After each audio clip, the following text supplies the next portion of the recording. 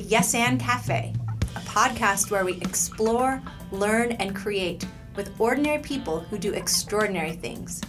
Yes and is the powerful, intentional, and creative practice of building with other people. The name comes from improvisational theater. So what is it? 1, paying attention. 2, affirming. And 3, building on what others give you. That's it. Yes and. I'm Naja. And I'm Omar, and we're broadcasting from the University of North Carolina, Greensboro. Welcome, everyone, to a very special episode of the Yes and Cafe. Omar Ali is normally our co-host on this podcast, but today he joins us for the first time as our guest. And Matt Bryant, who is normally behind the scenes as our creative director, editor, friend, and colleague extraordinaire, joins us as co-host. Welcome, Matt and Omar. Thank you.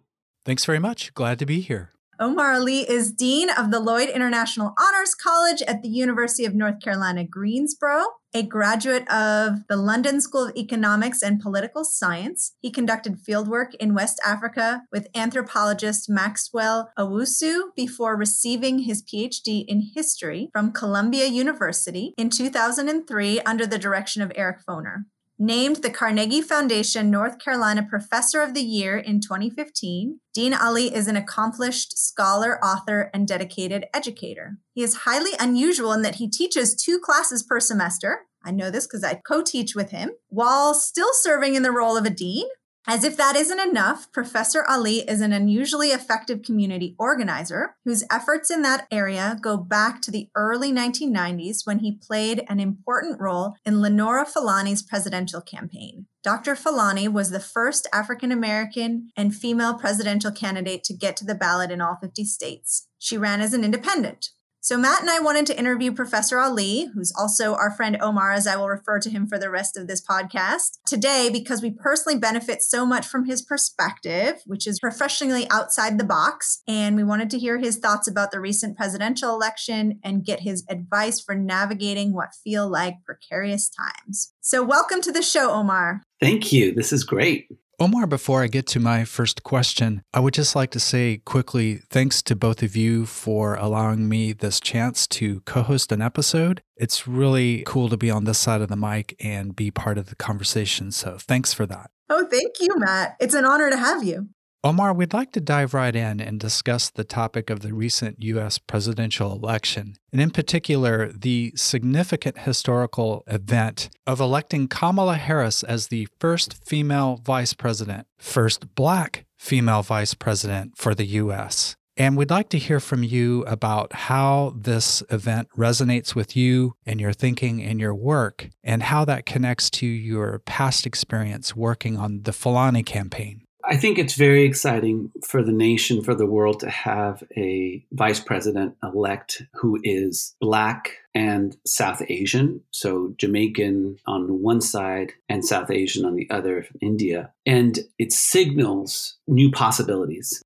So Dr. Fulani, who was the first woman and the first African-American to get on the ballot in all 50 states in 1988, really was a pioneer in this. Other African-Americans and other women had attempted to get on the ballot in all 50 states, had not. Sometimes people think about, Shirley Chisholm's run in the early 70s, but she actually did not get the nomination of the Democratic Party, was not on the ballot in all 50 states, but was clearly a very important figure in opening up the space of the presidency to basically people of color and women. And so when Fulani ran, what's interesting is that, she was asked, was it harder being a woman or being African-American running for president? And she ran as an independent. And her response was actually neither.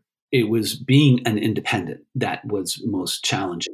That goes against a lot of how people think about these things, because I think that we think of race and gender as certainly more important than any political ideology in terms of the legacy of slavery and Jim Crow and institutionalized forms of racism and sexism in American history. And people don't think of independence in that case. It's sort of like, well, what's that about? But turns out in the law, independents are essentially second-class citizens. That is, the Democratic and Republican parties work overtime together to keep essentially themselves in power. And while they fight like cats and dogs in public, when it comes down to it, they've created laws that basically disenfranchise tens of millions of people. And right now, 42% of Americans self-identify as independent. So her getting on the ballot in all 50 states in 1980 was really, really important. And I worked on her 1992 presidential campaign. And it was that same year that Ross Perot came on the scene and was able to use his own personal wealth, the $70 million, to promote his candidacy. And it turned out that 20 million people voted for the person. And so that put independent politics on the map, if you will.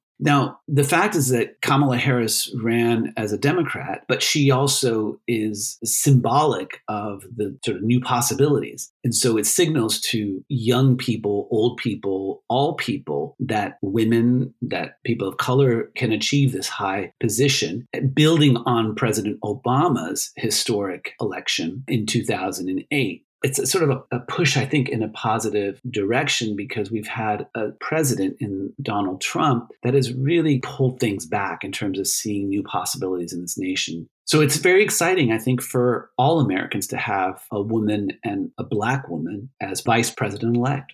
Following up on what you were just saying, speaking about Trump's pulling things back or setting us back as a country in terms of these issues of xenophobia and white supremacy, it's, I think, hard for a lot of us to recognize just how close the election was and know that so many of our friends and neighbors were enthusiastically supporting his reelection, even given that he had taken those stances throughout his time as president and his campaigns. How can we think about this going forward? I think that the reason why Trump got in the first place is because people were very frustrated at the political establishment, and he was actually seen as an outsider, and he doesn't comport like a regular politician. That was very appealing to people. So people saw past his xenophobia, racism, sexism, misogyny, his anti-poor stance, all the things that he embodies, essentially. They saw him as sort of a blunt tool that they could sort of stick it to the system. And so 4 years ago, he actually got a 4-point edge among non-aligned voters. In 2008, actually, Barack Obama won independents or non-aligned voters by 8 points. But this time, there was a 14-point margin of victory, and in terms of independents going for Biden-Harris. And so independents have actually sort of gone the ways that they feel could help move the country forward. And now everybody will say that, I guess, right? Partisans will say that, and also independents will say that. But I think that what you see is independents playing this role of sort of trying to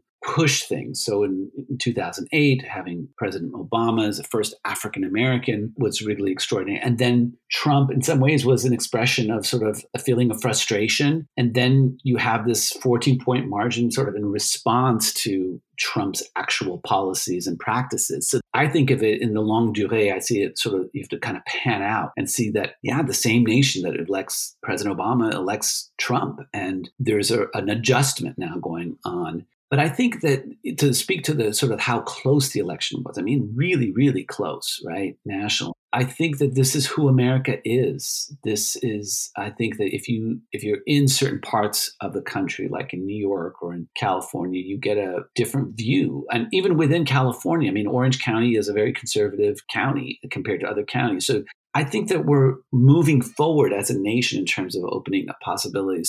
I made a statement before the election results came in that was, whatever happens, if Trump gets reelected, it's part of a much longer process. And I think the country culturally has been moving in a direction towards openness. And so that's how I see it. I'm an optimist in this way.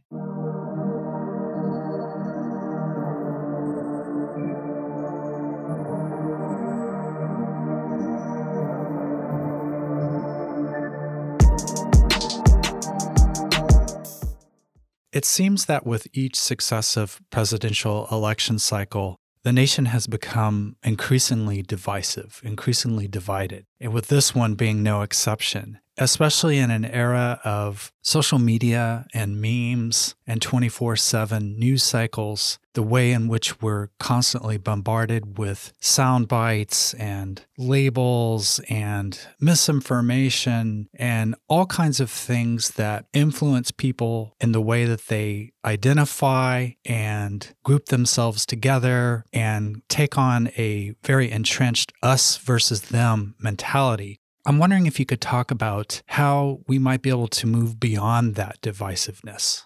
I mean, I think that that's the most important question, if you will, at this moment in dealing ultimately with issues of intractable forms of poverty and racism in America. Because unless we're able to bring more people together, we're not going to be able to tackle these extraordinary problems in the country and in the world. And so I think that it's both structural, but it's also very cultural in the sense that so there's policies you could put into place. So, Trump's administration rolled back sort of through executive orders, having diversity trainings and what have you.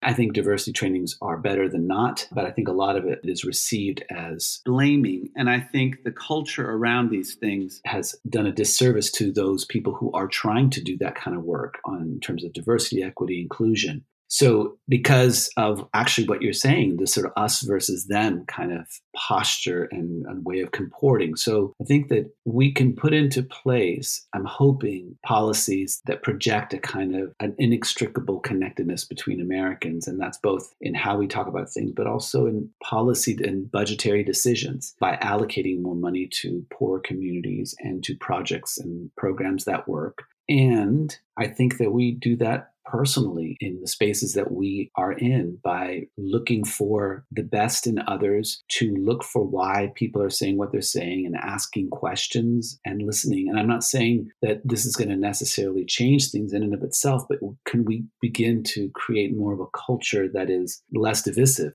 The American people are less divided than if we just look at social media. There's very interesting studies showing that there's been a shift among people when responding to the question, would you want your son or daughter to marry somebody of a different political ideology? And more people are willing to do that if you ask the second question, which is that, and you don't have to talk about politics. Because most people want to just connect as humans. And we've been organized culturally in this country to think about things in partisan ways and ideological ways. And the political scientists and pollsters continue to reinforce that, sort of that the only way to do politics is through parties and through an overarching ideology. But what about just human activity? What about people creating things together? So to answer your question, I think that if we have leadership that can promote a less partisan driven, less ideologically driven set of policies and rhetoric, I think that will help. And then what we can do individually is to look for why people are saying what they're saying. And in the looking, you're building something with people. It's not just finding out the information of why they believe X, Y, or Z. It's the listening in order to be, as Alan Alda says, and Naja, shared this with me. I think he said in one of his books, and he talked about it when he came to campus, looking to be open to being transformed. And so that's a posture issue. And I think we have to lead by example. It's hard. I really love what you are talking about in terms of being open. And it's something that I've thought about some lately, is that the party system in a way keeps us from being open, whether we're connecting with people who think similarly to us or who we think similarly to us or who have different views than us. Because if we're not open to being changed by a conversation, we're shutting down the possibility of growing through having the conversation. Even if we're talking with someone who might have similar views to us, there are probably new perspectives we can gain from that. And so this sort of digging in as there's a right and a left and the binary is actually preventing development for everyone. Yeah, I think that that's right. I think it's these binaries that keep us divided in the same way that I've said before that identity is a slippery slope. I identify as both American, South Asian, Latinx, and I know that those categories are socially constructed categories that can often make other people feel excluded.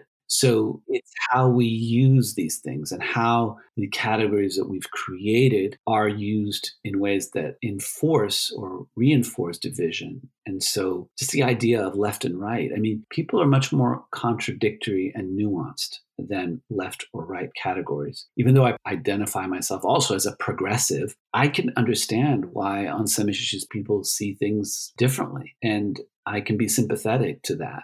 So I think that what we are trapped in, and if you'll forgive me for a moment to go back in time, is this idea that goes back to actually Aristotle and the idea of the law of the excluded middle, which is something that philosophers have used to characterize the concept of A or not A. That is, things are either A or not A. But what it leaves out is the possibility of things that are emerging, that are becoming. And I think that if we all ask ourselves and we look at our own lives individually or just our families or community, we see that we've changed over time.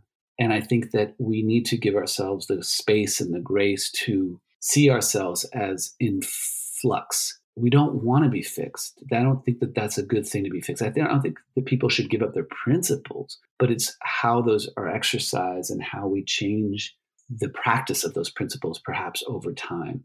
To be inclusive of others, I think, requires being open and being flexible. These are traditions that are part of many, many cultures that are simultaneous to and predate the Western epistemologically biased ways in which we comport, which is very much around fixed categories and ordering things and being less attentive to environment and seeing ourselves as individuals, as part of communities, or even getting rid of the idea of this glorification of the individual, which is very recent to our species development.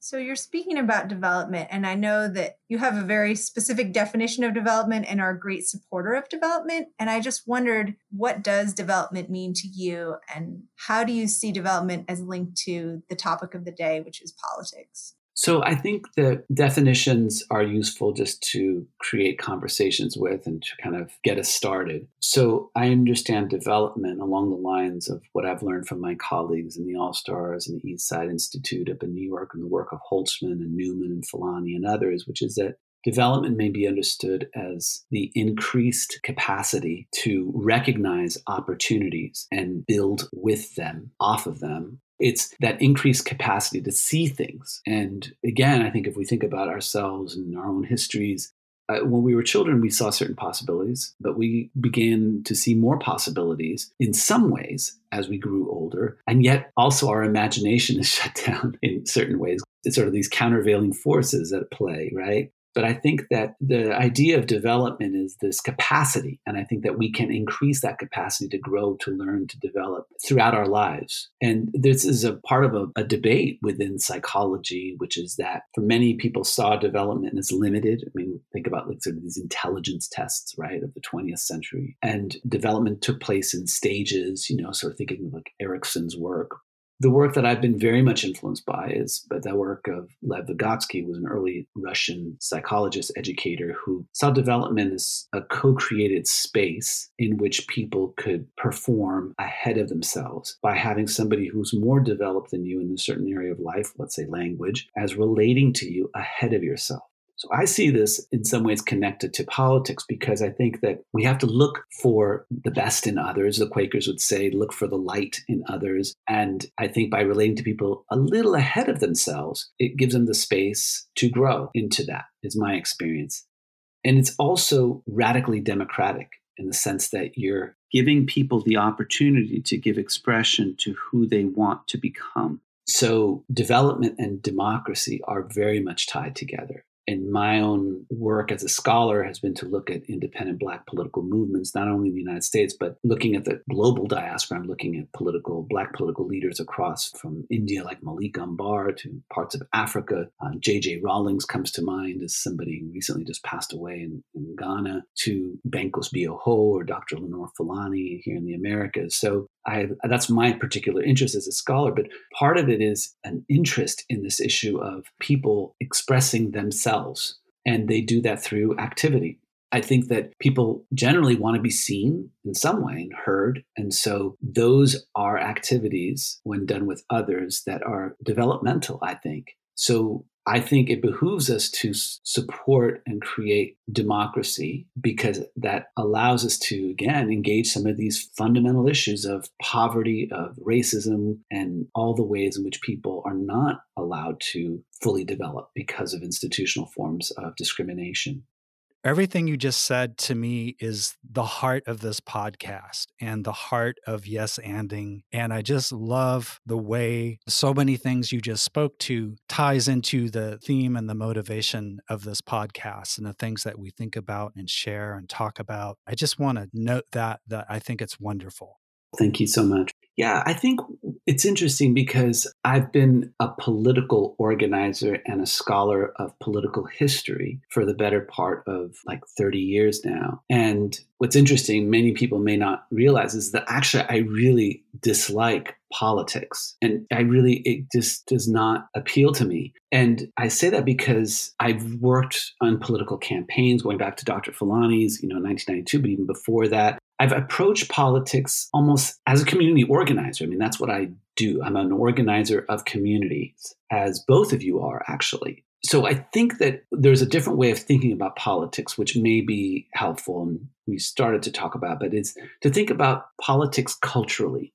There was an early 20th century Italian communist writer, political organizer, Antonio Gramsci, who wrote these prison notebooks. And he brought this concept of cultural hegemony into Marxism. And Marxism, as a 19th century sort of series of writings and practices, really was very shaped by sort of the scientific worldview of mechanical way of understanding societies. This is the rise of sociology during this period of time. And actually, his most brilliant work was actually in his earliest writings, and it's called The German Ideology, where he speaks about the sensuousness of human activity and challenges basically the idea of knowledge production in the ways that we've received it, going back at least to the Greco-Romans, if not earlier, certainly earlier. But what I was thinking about with regards to Gramsci was that he was saying this in response to Marxists basically saying that there's sort of a stages theory of societal development and a mechanical way that if sufficient numbers of people are oppressed, then,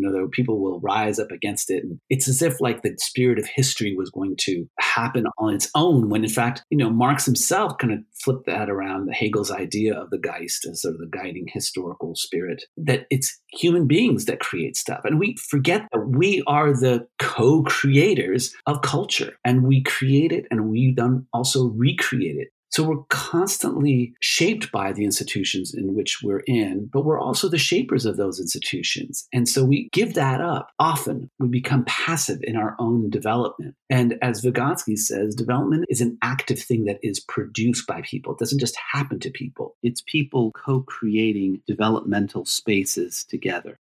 I think Gramsci is on to something very important. He was on, and I think a lot of people picked up on it, is this idea of looking at sort of how powerful culture is, that the laws in and of themselves can be sometimes helpful. Like you think about the Civil Rights Act and the Voting Rights Act of 64, 65, very important in helping to dismantle Jim Crow. And yet we're still reeling from sort of the legacy of Jim Crow so many years later, because we haven't gone through a therapeutic developmental process as a nation in engaging these issues of racism in America, specifically racism towards Black people. What I urge is for us to think more culturally and to think more contextually and to think more environmentally. That is, the spaces and places that we create where there can be possibilities. So we don't want to give that up. We don't want to give up our historical agency in today. And I think it's very easy to feel depressed, defeated, et cetera. People have been, with the election. And then many people were very inspired and elated with Biden and Harris winning the election. Many people were also disheartened who were Trump supporters. But let's not give up our agency throughout the process.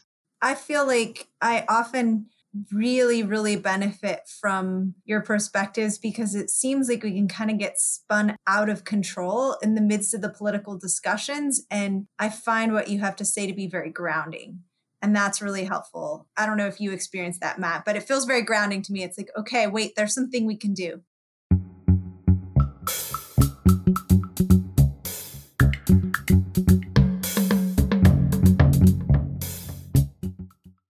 Omar, a new edition of your book, In the Balance of Power, Independent Black Politics and Third-Party Movements in the United States, was just published by Ohio University Press.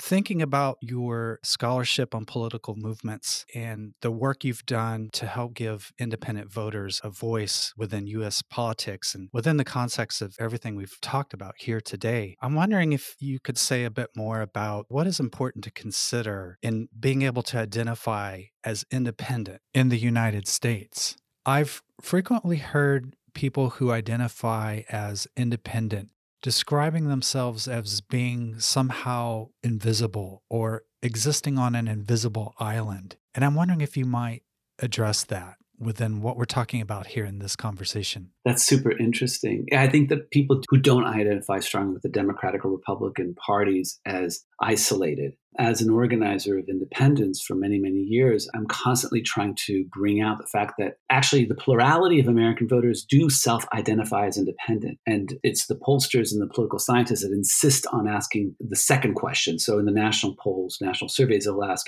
how do you self-identify as a Democrat, Republican, or unaffiliated or independent? And that's where you get about 42%, between 42 and 44%. But when people are then asked the second question, which is, today, if you had to vote, which way would you vote? Then that number significantly goes down. And the reason why it goes significantly down, basically 11% of people who still say that they would go independent, is because the choices that are available in a meaningful way are basically Democratic, Republican. And what has happened is that unfortunately the media continues to talk about things in bipartisan terms. But just to be very clear, there is nothing in the Constitution about political parties. In fact, George Washington, the slave owner that he was, but also the general that he was, and one of the founding quote, quote, fathers, said something very important. He said that in his farewell address, he's talked about being weary of the parties, the spirit of the parties, because it could be corrupting to the republic. And he was absolutely right that parties are private organizations. We now think of the Democratic and Republican parties as sort of public, but they're not. They're actually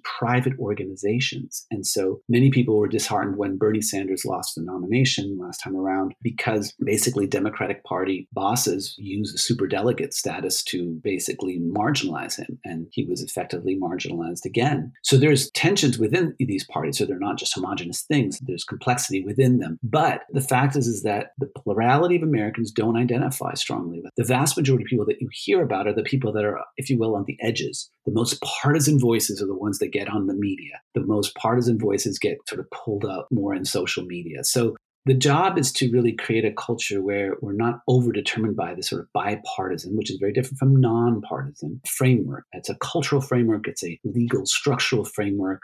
I'll give you one simple example. If you want to get on the ballot running for president of the United States, you have to get upwards of 40 times more the number of signatures than if you're a Democrat or Republican. In North Carolina, if you want to get on the ballot for statewide office, you have to get over 100,000 signatures compared to 0 if you're the Democratic or Republican nominee. In a host of structural ways, legal ways, the Democrats, Republicans have reinforced their monopoly, their duopoly on the political process. So independents have been made invisible. And I think the work of organizers, and I was very honored to have the afterword of my book written by Jacqueline Saylor, who's the president of independentvoting.org and the largest network of independent voters around the country. But I think we're trying to make independents more visible. At what point will they become more visible? I don't know, but we have to keep cultivating that and giving people the language and, if you will, the identity, even though, as you know, I can also speak against identity. Sometimes identities can be powerful things. I think about Marcus Garvey and sort of bringing out Black pride in the early 20th century. And he was focusing on a shared Black experience. And I think that was valuable for a time, but that also has its limits, as do all identities, because it can also keep you divided from other people who might be your allies. And independents come from across the ideological spectrum. And I think that's why you see independents break one way for Obama, then another election break for Trump, and now they've broken for the Biden-Harris ticket and have helped to propel the first woman and the first Afro-South Asian Black woman to the vice presidential position. One of the challenges sounds like it's structural, like having laws in place that require signatures for independent candidates to get on the ballot, not for Republican or Democratic candidates. Do you think that's part of moving forward beyond developing the language, beyond developing the identities, also developing policies or developing processes rather than focusing on policies around particular issues? Yeah, I mean, the issue of getting policies changed is a function of the movements that build the support to make those changes possible by those who are elected in office or a few who get elected through those movements. So the civil rights movement was able to build such a large profile on the country that it propelled many people into office who then ultimately supported certain kind of legislation. Every movement, the women's rights movement, the populist movement, the abolitionist movement, has preceded policy changes, oftentimes by decades. So Black Lives Matter, the movement, helped to bring in some very important changes. I mean, we've had some more, quote, radical voices and coming out. You see some of the tensions within the Democratic Party, an emboldened left wing within the Democratic Party. So movements are the drivers of change, but not to the exclusion of those who are elected to office. I mean, you think about a person like Adam Clayton Powell Jr., in the 1960s, and he, in some ways, was a voice of the Black Power movement within the halls of Congress. So it's the interplay between those who are in positions of authority, elected officials, and those outside. And that's how history has changed over time, is that dialectic, if you will. So movements are the critical changers of societal norms and practices. And what I see is a movement among independents that has been in the making for some time. As was mentioned, I've been involved for the last 3 decades in building an independent political movement in this country, which is nonpartisan, to be very clear, and it goes across the ideological spectrum. So policies change as a result of movement building. How long that will take, I don't know. But I'm optimistic because I'm seeing cultural changes afoot that are creating new possibilities. Omar, I'm thinking about someone listening to this podcast who is a supporter of Trump, and it's been in my mind sort of throughout the podcast because I feel like you're someone who speaks really well to individuals who identify not necessarily within the normal liberal bias or the liberal bubble that we find in academia. And I just wondered what they would think is there a liberal bias assumption that we have in this conversation? And knowing what you were just saying about the importance of independent voters as cutting sort of across the ideological spectrum, it sounds to me like you really are advocating for the idea of giving everyone a voice, more so than the idea of advancing a certain ideology. Maybe that's something that would appeal to people across the political spectrum. Absolutely. I think that just as race was created as a way of dividing and conquering poor people and dividing them against each other across American history in order to control basically labor and power, ideology has been used in the same way to divide people against each other that actually have much in common. To me, we've been bamboozled, hoodwinked, as Malcolm would say, right, into thinking that there are these great divides between us, when in fact, they're relatively superficial. They're trifling or not important. But the more important thing, that is being a fellow human being, being a fellow citizen, these things are much more important than ideological differences. Ideological differences are used to divide the American people and maintain power among certain groups of people, specifically, and I would argue, the political parties. Actually, the parties are much more powerful than the corporations when you think about it. Corporations go to elected officials to get their support, and they give oftentimes equally to Democrats and Republicans to ensure that they will follow the policies that will ensure their profitability. So what I say is that let's look for our shared humanity. And I think a lot of people might say, well, that's silly. That's more like, kumbaya stuff. I think that there's a lot to be said about looking for that shared humanity and not be overdetermined by ideology. We can have our differences. Actually, even the three of us, we work very, very well together in producing this podcast and worked on a number of projects together. We have our differences. It doesn't mean that we can't work together, that we can't create together. So can we change how is it that we think about politics towards a more cultural, contextual, environmental perspective and look for the light and look for what we have in common and create stuff together, whether that's a poem or a painting or a sandwich or a policy. It doesn't matter.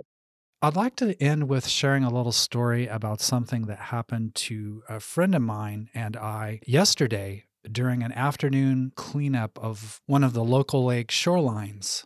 We went out on our kayaks and picked up a lot of garbage and bagged it and put it in rafts and on our kayaks and towed it all back to shore to the dock. And as we were unloading all of the garbage from our boats, a couple of guys next to us were in the process of loading their fishing boat onto the boat trailer. And they saw what we were doing, and the guys stopped what they were doing, ran over, and without blinking an eye, offered their help. One of the gentlemen said, "Hey, let's give you a hand with that." And they jumped in, and the four of us moved all the trash over to where it needed to be collected. And they asked us about what we were doing, and they thanked us and said they really appreciate what we were doing to help keep the lake clean and that it benefited everybody. And during this brief conversation, I noticed on the side of their boat that they had Trump stickers all over the boat. And I thought to myself, that's really interesting because at no point during this random collaboration between strangers did politics or any discussion of politics come up, and nor did it matter. In that brief moment, two people saw two other people working hard to accomplish a task and get something done, and they decided to just jump in and help. And between the four of us, we got it done. And that was that. They went about their way. We went about ours. We thanked them for the help, and that was it. But it just struck me as being really interesting that even though I noticed the clearly self-identified political affiliation of these guys on their fishing boat, it didn't matter. It didn't need to come up. That has stuck with me since yesterday. I've been thinking about it, and it's been on my mind during this conversation. And I just wanted to bring that up and share it.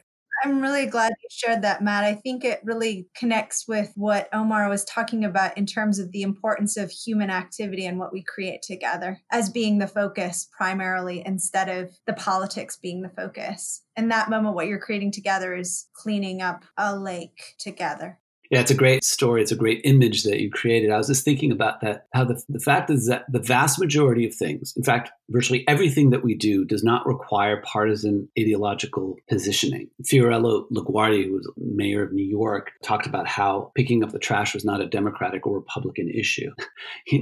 It's trash, literally. So in some ways, you're picking up the trash in the natural space, and he's talking about doing it in an urban space. It benefits everybody. I really like that story. It's a great way to end. Thanks for being together on the podcast today. I've really enjoyed this, Matt and Omar. It's wonderful. Thank you so much for taking the time to do this. Yeah, it's been great. Thanks again so much for the opportunity to step in front of the mic. Stay safe, everyone. Bye-bye. Take care, all.